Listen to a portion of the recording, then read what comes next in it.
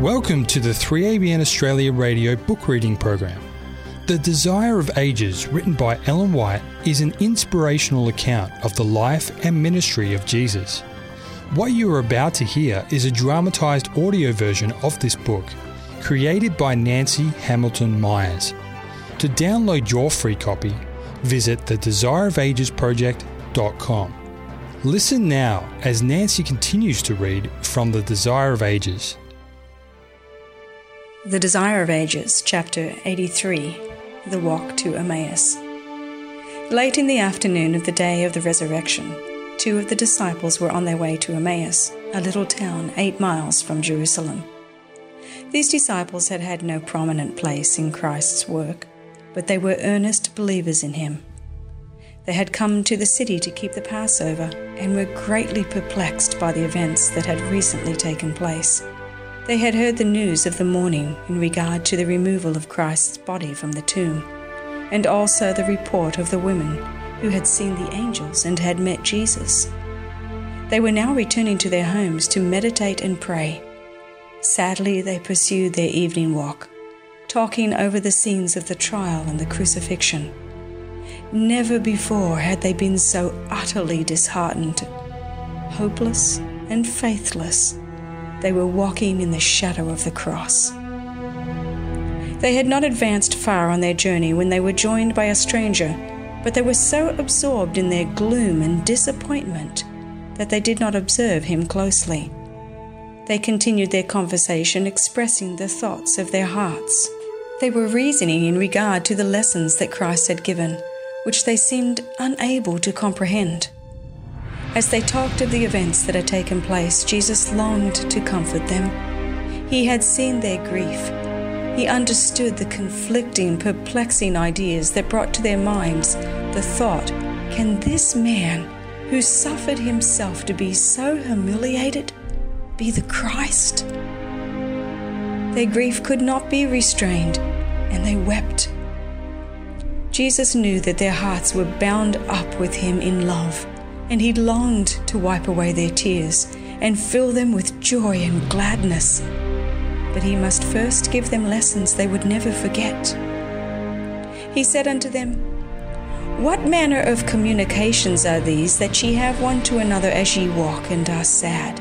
And the one of them, whose name was Cleopas, answering said unto him, Art thou only a stranger in Jerusalem, and hast not known the things which are come to pass there in these days? They told him of their disappointment in regard to their master, which was a prophet, mighty in deed and word before God and all the people. But the chief priests and our rulers, they said, delivered him to be condemned to death, and have crucified him. With hearts sore with disappointment and with quivering lips, they added, We trusted that it had been he which should have redeemed Israel. And beside all this, today is the 3rd day since these things were done. Strange that the disciples did not remember Christ's words and realize that he had foretold the events which had come to pass. They did not realize that the last part of his disclosure would be just as verily fulfilled as the first part, that the 3rd day he would rise again. This was the part they should have remembered. The priests and rulers did not forget this. On the day that followed the day of the preparation, the chief priests and Pharisees came together unto Pilate, saying, Sir, we remember that deceiver said, while he was yet alive, After 3 days I will rise again. But the disciples did not remember these words.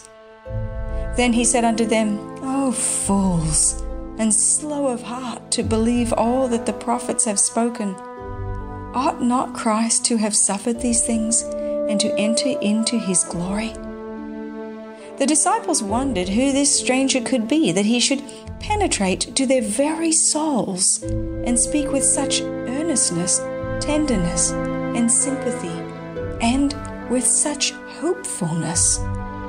For the first time since Christ's betrayal, they began to feel hopeful. Often they looked earnestly at their companion and thought that his words were just the words that Christ would have spoken.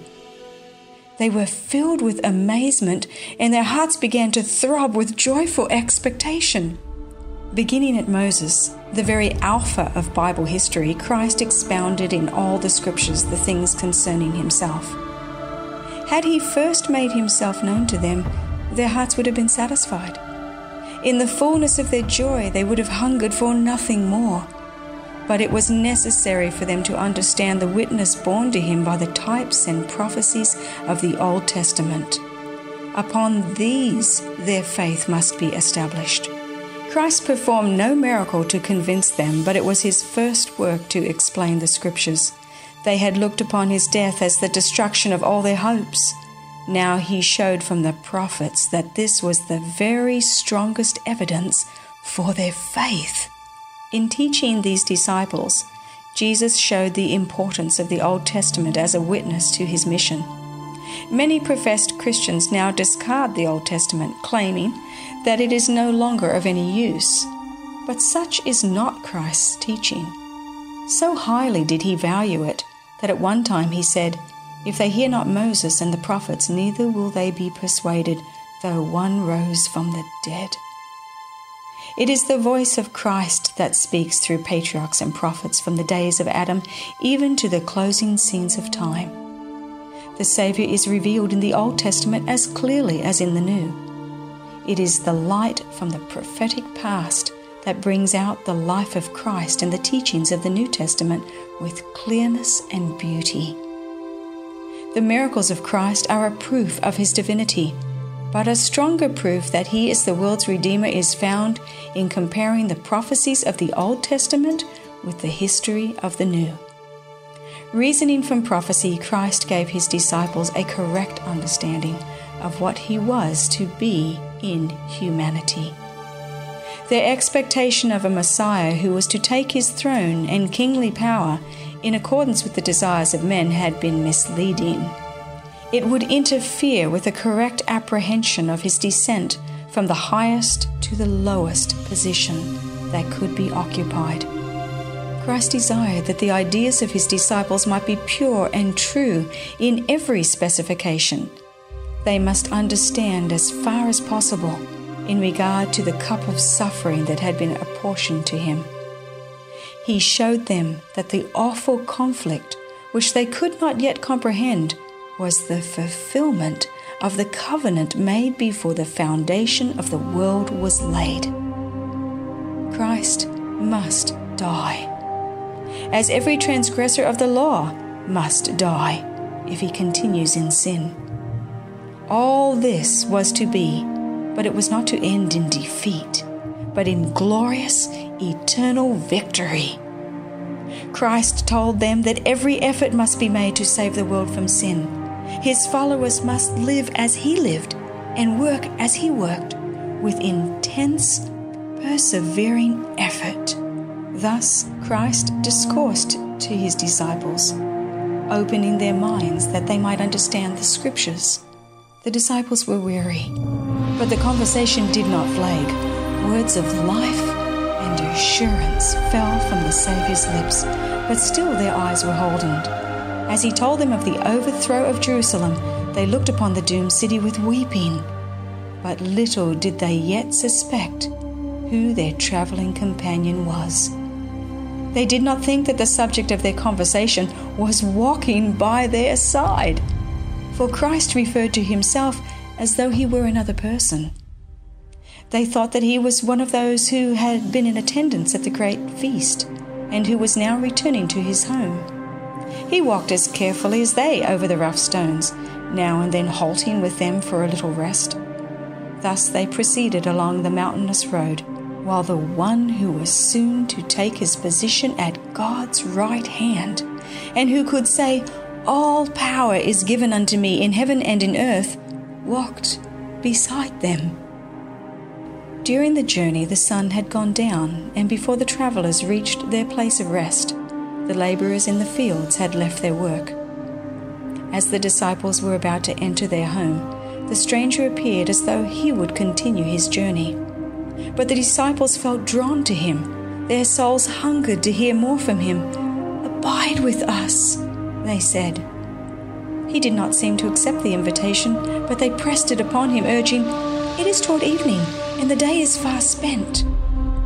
Christ yielded to this entreaty and went in to tarry with them. Had the disciples failed to press their invitation, they would not have known that their traveling companion was the risen Lord. Christ never forces his company upon anyone. He interests himself in those who need him. Gladly will he enter the humblest home and cheer the lowliest heart. But if men are too indifferent to think of the heavenly guest or ask him to abide with them, he passes on. Thus many meet with great loss. They do not know Christ any more than did the disciples as he walked with them by the way. The simple evening meal of bread is soon prepared. It is placed before the guest, who has taken his seat at the head of the table. Now he puts forth his hands to bless the food. The disciples start back in astonishment. Their companion spreads forth his hands in exactly the same way as their master used to do.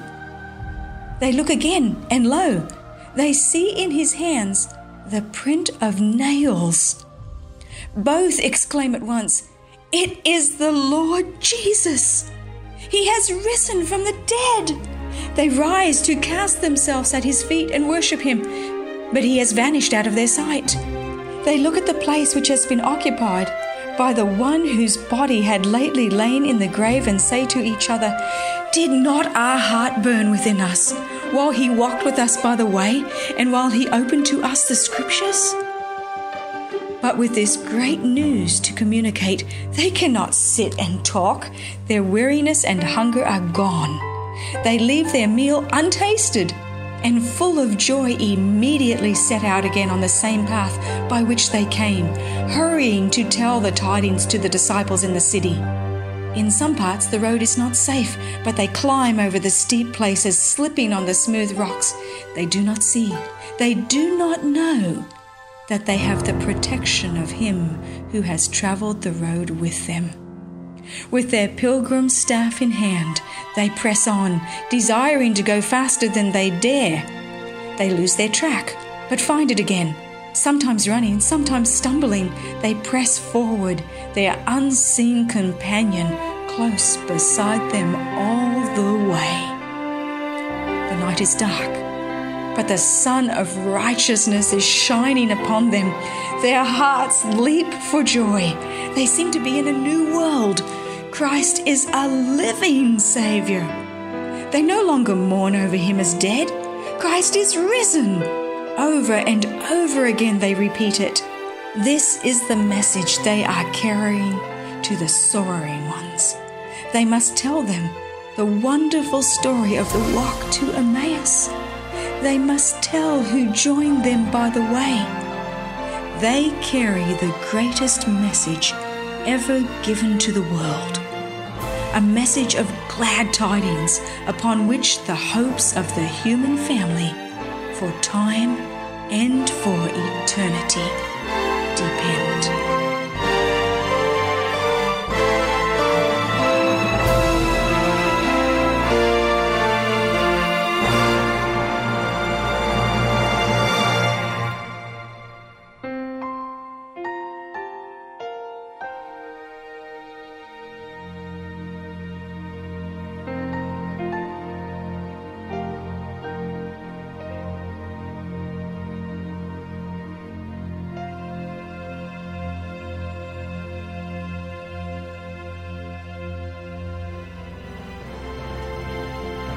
Join us next time as Nancy Hamilton Myers continues her dramatised audiobook, The Desire of Ages, written by Ellen G. White.